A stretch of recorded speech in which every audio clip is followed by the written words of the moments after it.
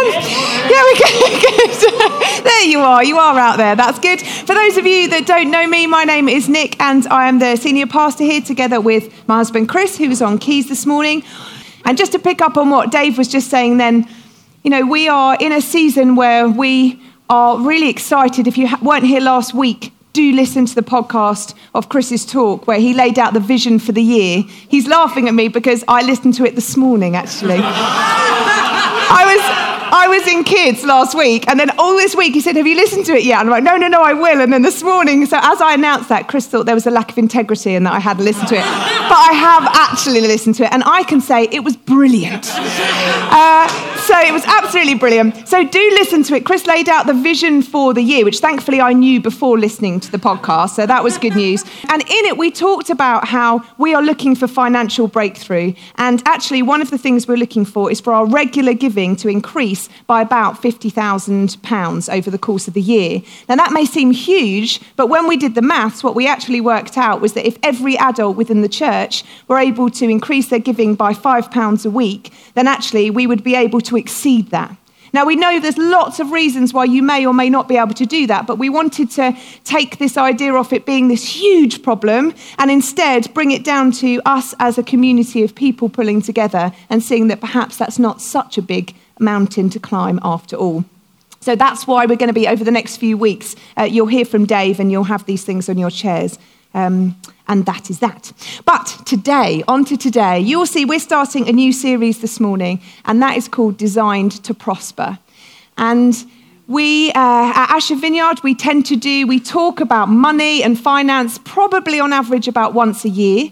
And it tends to be something which is a standalone talk.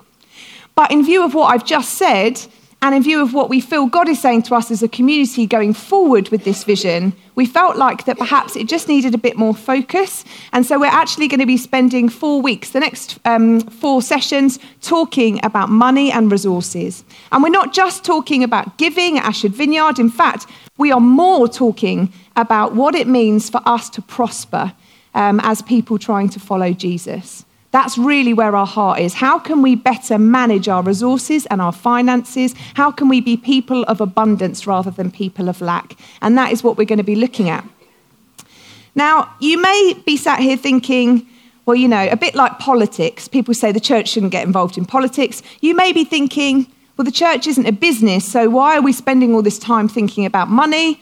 Surely we should be thinking about more spiritual things or more holy things, and we should, stick to that stuff instead.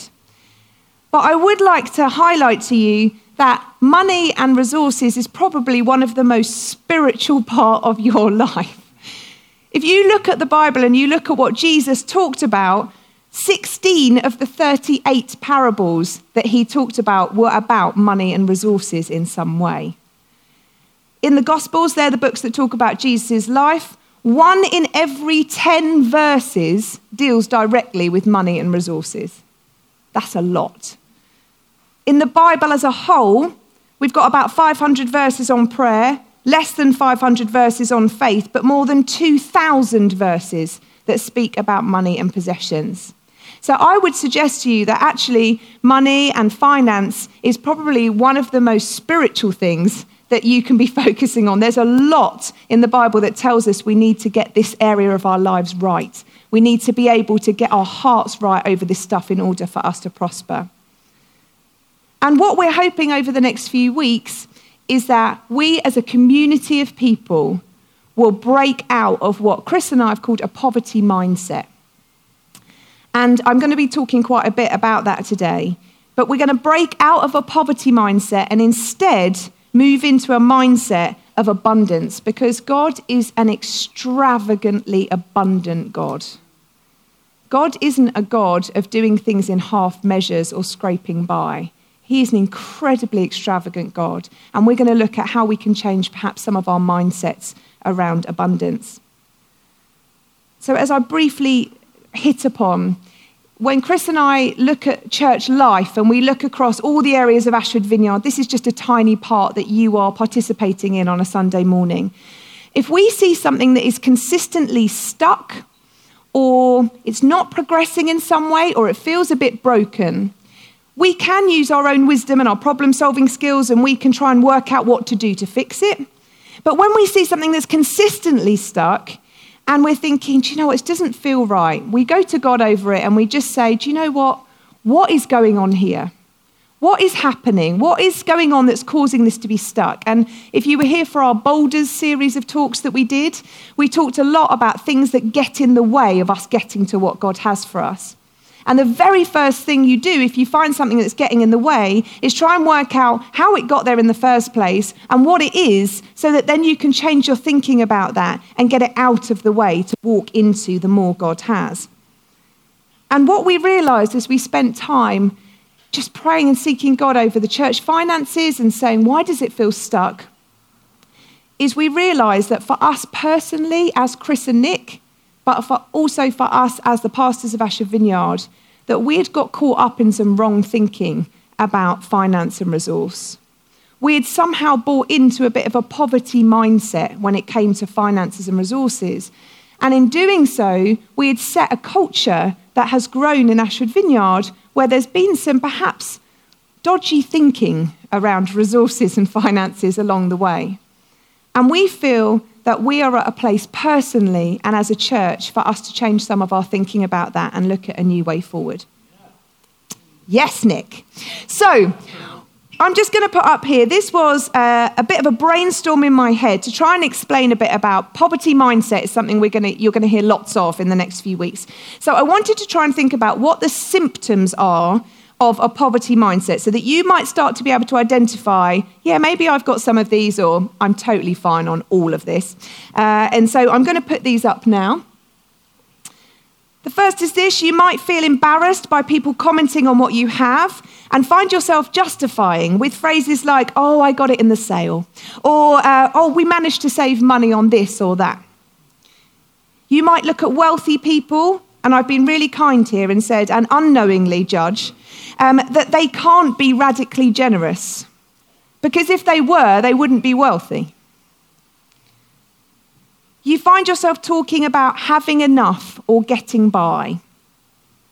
You might be someone who is a bit obsessed, and I wrote the obsessed because finding a good deal, there's nothing wrong with that, but you might find yourself a bit obsessed with getting the best deal on everything, even if it's a small amount.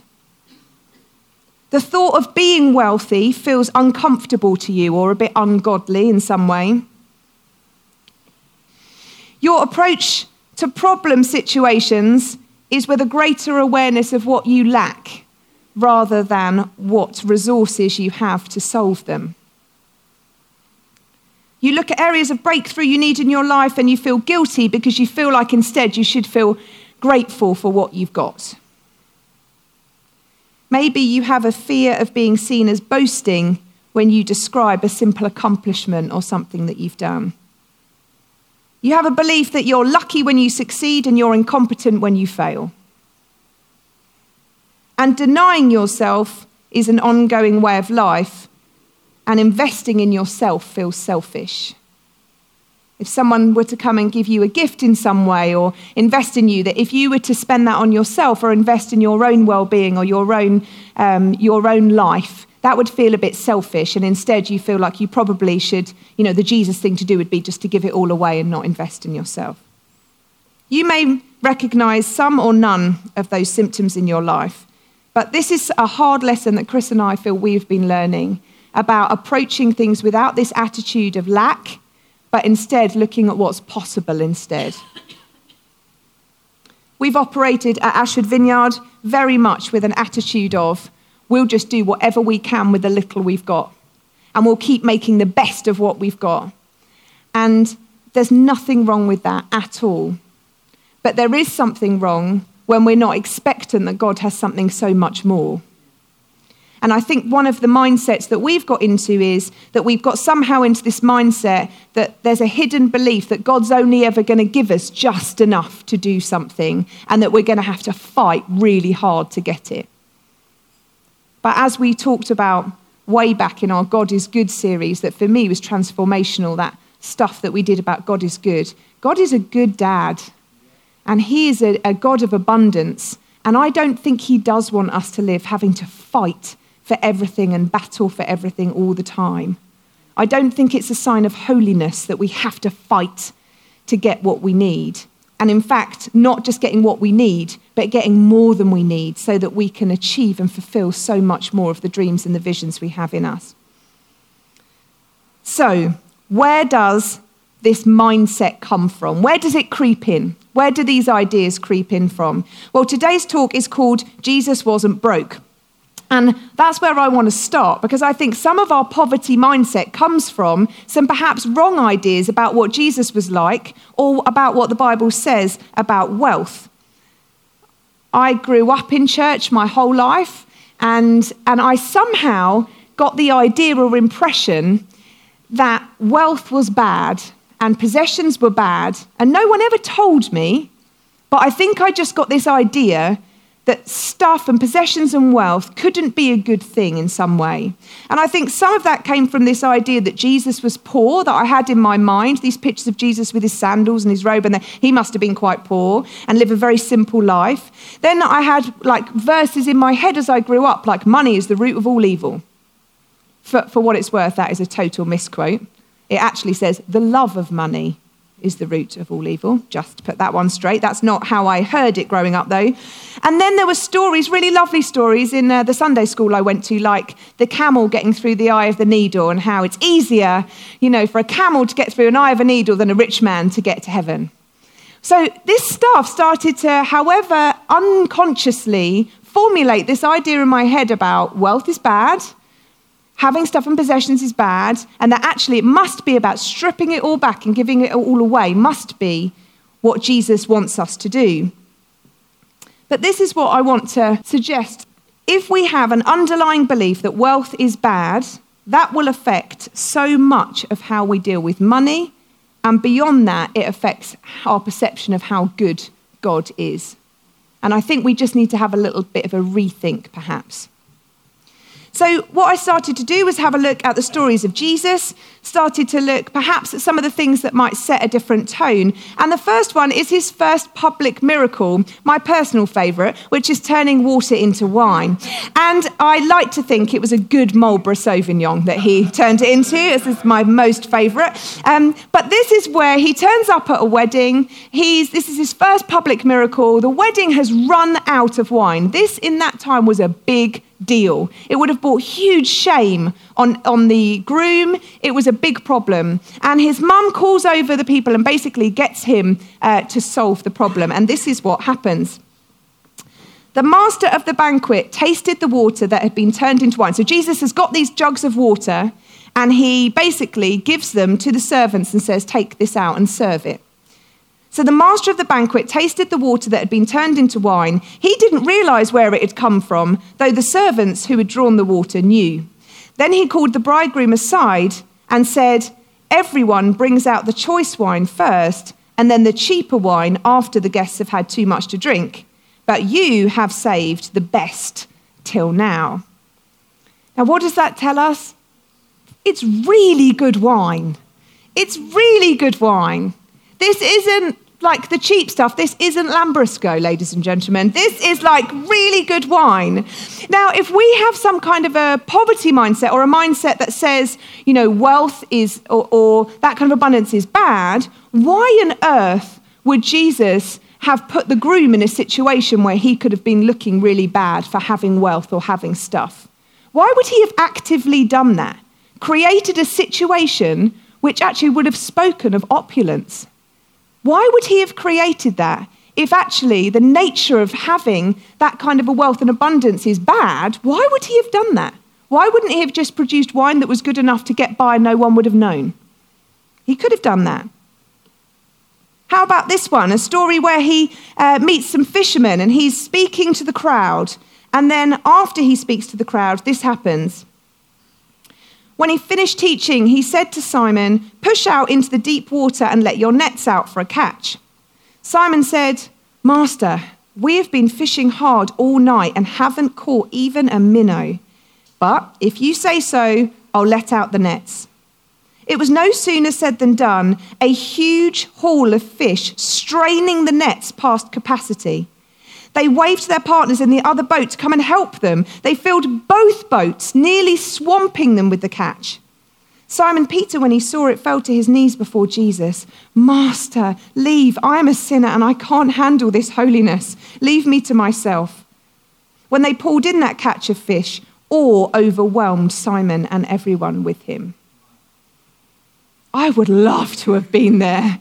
These are not like fishermen for a hobby, like go down to the lake with a radio and a packed lunch. Like these are, nothing wrong with that either.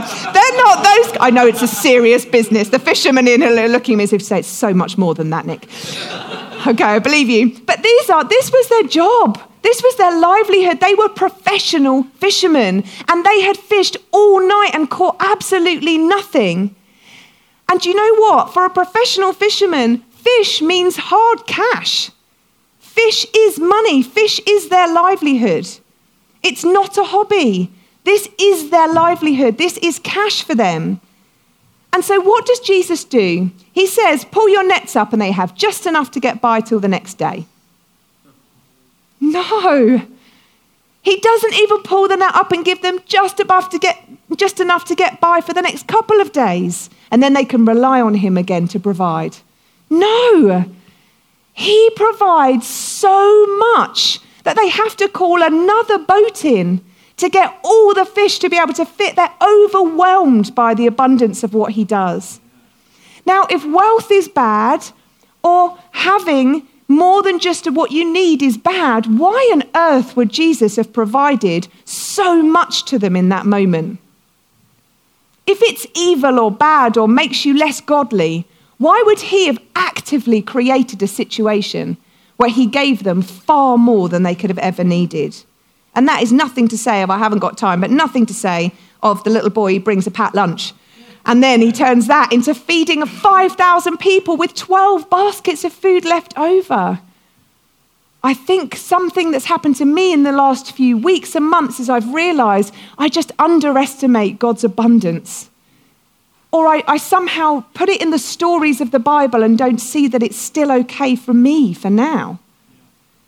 I think maybe abundance is fine when Jesus does it. But you know what? He still does it and he still wants to do it. And he wants to do it for me and other people.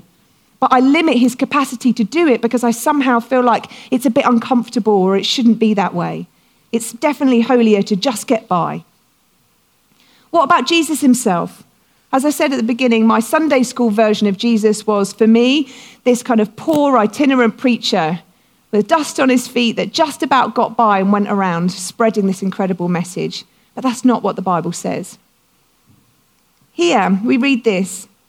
After Jesus and his disciples arrived in Capernaum, the collectors of the 2 drachma temple tax came to Peter and asked, "Doesn't your teacher pay the temple tax?" "Yes, he does," he replied. When Peter came into the house, Jesus was the first to speak. "What do you think, Simon?" he asked. "From who do the kings of the earth collect duty and taxes? From their own children or from others?" "From others," Peter answered. "Then the children are exempt," Jesus said to him. Basically saying, this doesn't seem right, this feels a bit unfair. "But so that we may not cause offense, go to the lake and throw out your line. Take the first fish you catch, open its mouth, and in it you will find a 4 drachma coin. Take it and give it to them for my tax and yours." That's mental. That's so mad. You know, we read these stories and we're like, oh, and then there was the story where the coin appeared in the fish's mouth. Like, that's really bad. And we have to assume that if Jesus can make money supernatural, I mean, we have to assume the fish didn't find it at the bottom of the lake, right? Just like picked it up on his way swimming home somewhere. Like, you have to assume that Jesus supernaturally was able to get that money to appear in that fish's mouth. Now, if he can do that once, surely we have to see that Jesus had all the resources that he ever needed and more available to him. He was not poor. He was not poor. He had everything he could have ever needed. Other little facts to think about. Jesus had a treasurer. If you're broke and have no money, you don't need a treasurer. Jesus also had wealthy, close friends. We know he spent a lot of time with people who were poor and broken. But actually, if wealth was bad, he would have avoided the wealthy. But instead, some of his best friends were Mary, Martha, and Lazarus. What do we know about Mary? She owned a vial of perfume that was so expensive, it was worth, on average, a year's wages. She couldn't have owned that if she wasn't wealthy in some way. And the Bible scholars tell us that they think actually they funded a lot of Jesus' ministry, his best friends. So if wealth is bad and wealthy people aren't godly, why would Jesus have chosen to bring those people into his closest circle? And finally, we know that Jesus wore a seamless tunic woven in one piece. It tells us this in the story of the crucifixion. What it tells us is that the soldiers, after he died, tore his outer garments into 4 pieces and shared it round. But if you read that next section of the story, it tells you that his tunic was seamless and woven in one piece and so valuable that they didn't want to rip it up. They gambled for it instead. Jesus wasn't poor. He wasn't broke. He wasn't wearing the equivalent of an Armani suit, but we have got to take our eyes off this idea that the Jesus way is the poor way, the simple way, the just scraping by way, the just having enough way. I think we might have got him wrong. And what is the point in all of this? The bottom line is this.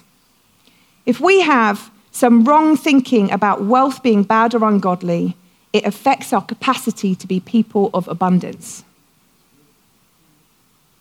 We're going to look in the upcoming weeks about abundance being linked, absolutely linked to radical generosity. This isn't about gathering stuff for yourself. We are going to look at the fact that it's absolutely linked to radical generosity. Also, I'm not saying that this is about riches and gathering riches and that we all need to now try and go out and be rich. That is not what I'm saying at all. It is absolutely not about riches and status as a way of proving God's blessing on our life. It's not about Chris and I rocking up in the car park in a BMW to prove his blessing on our lives. It's not that. I know, right? Yeah. Unless any of you all just felt God say you wanted to give us a BMW, in which case we'd happily celebrate the blessing of that in our lives. But riches and wealth are not the same thing. And this is something as we move into the next few weeks that we want to get right. Being rich is about having assets and an identity rooted in what you have. Being wealthy is about legacy and an identity rooted in who you are. It's so much more about who you are than what you have.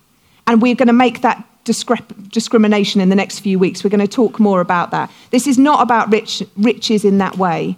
Because do you know what? You can have a lot of riches and still operate with a poverty mindset. And you can have virtually nothing in terms of earthly possessions and live out of a place of a wealth mindset.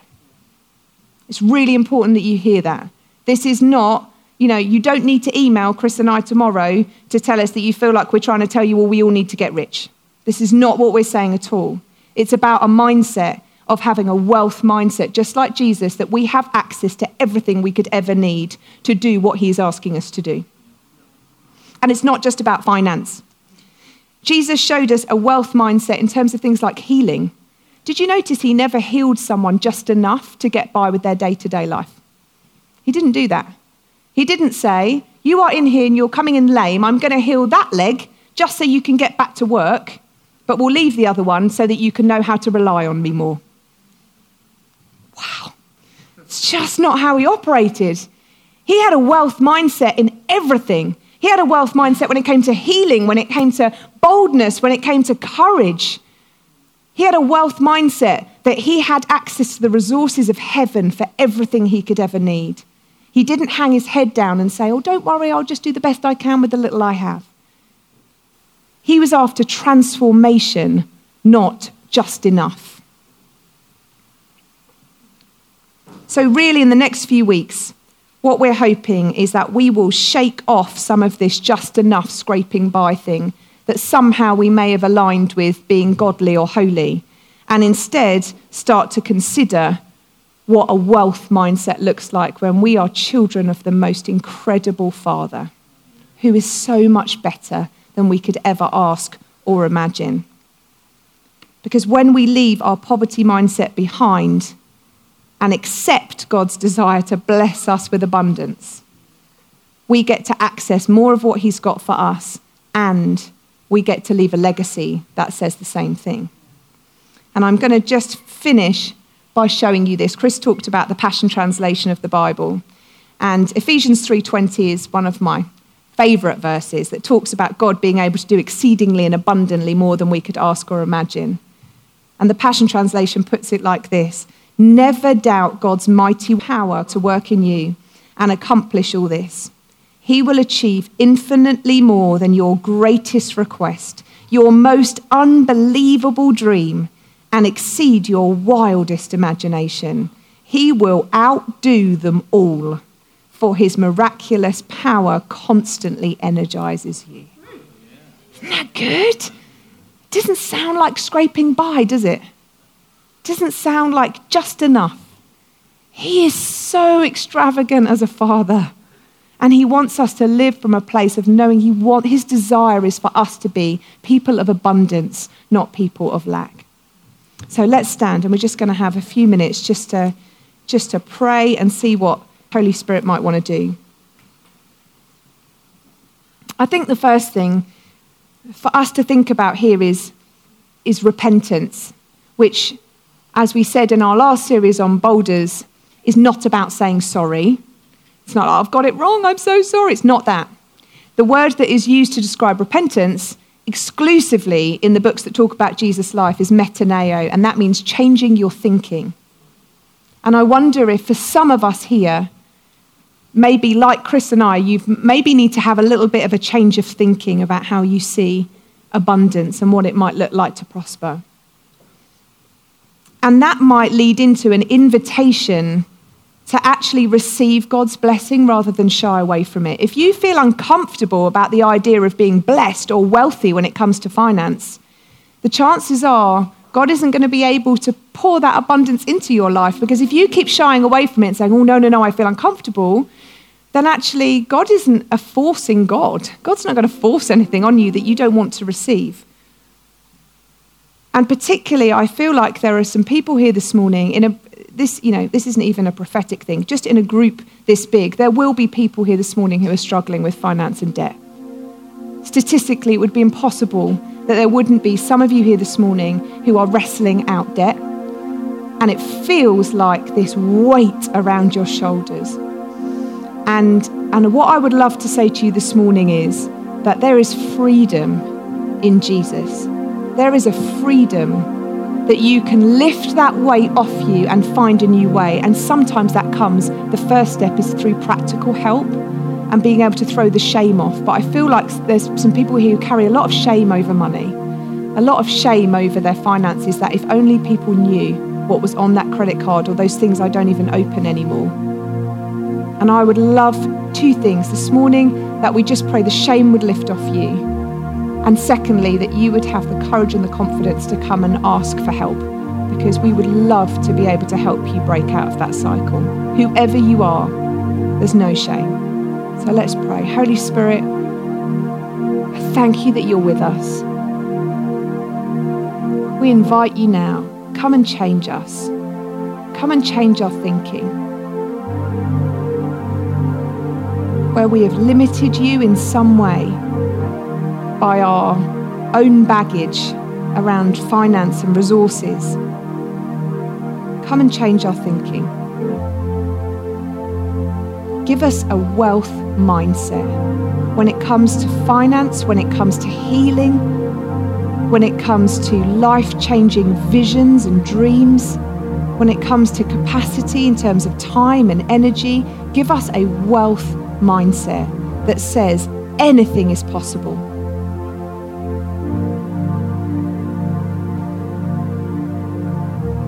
Right now, Holy Spirit, I pray that you would show each one of us as individuals where these boulders may be in our lives.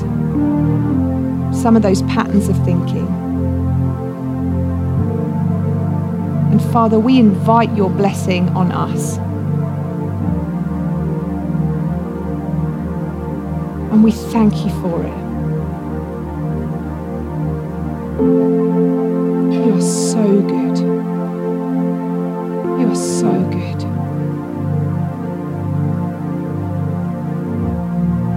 And right now we break the power of shame over those who carry financial burdens of debt. And we declare a new future. We declare a new future for those people this morning that feel like debt is banging on their door. A new future, a future not just of becoming debt-free, but becoming people of abundance. People of the more than enough. People whose boats are so overwhelmed by the catch that you want to put into them. And give us hearts for you, that we would never be taken to a place that our character can't sustain us. But instead, we would always rely on you. Not out of fear, but out of a knowledge that it is the safest place to be. Thank you, Father. Thank you, Father. Ashford Vineyard are delighted to partner with Christians Against Poverty, who provide free, first-class debt support in Ashford. If you are struggling with debt of any kind, please call 0800-328-0006 to make an appointment to see a local Christians Against Poverty debt coach to start your journey to becoming debt-free. Thanks for listening to our podcast today, and we hope you enjoyed it. For more information, visit ashfordvineyard.org, or maybe drop into something if you're nearby. In the meantime, have a great week and know just how loved you are.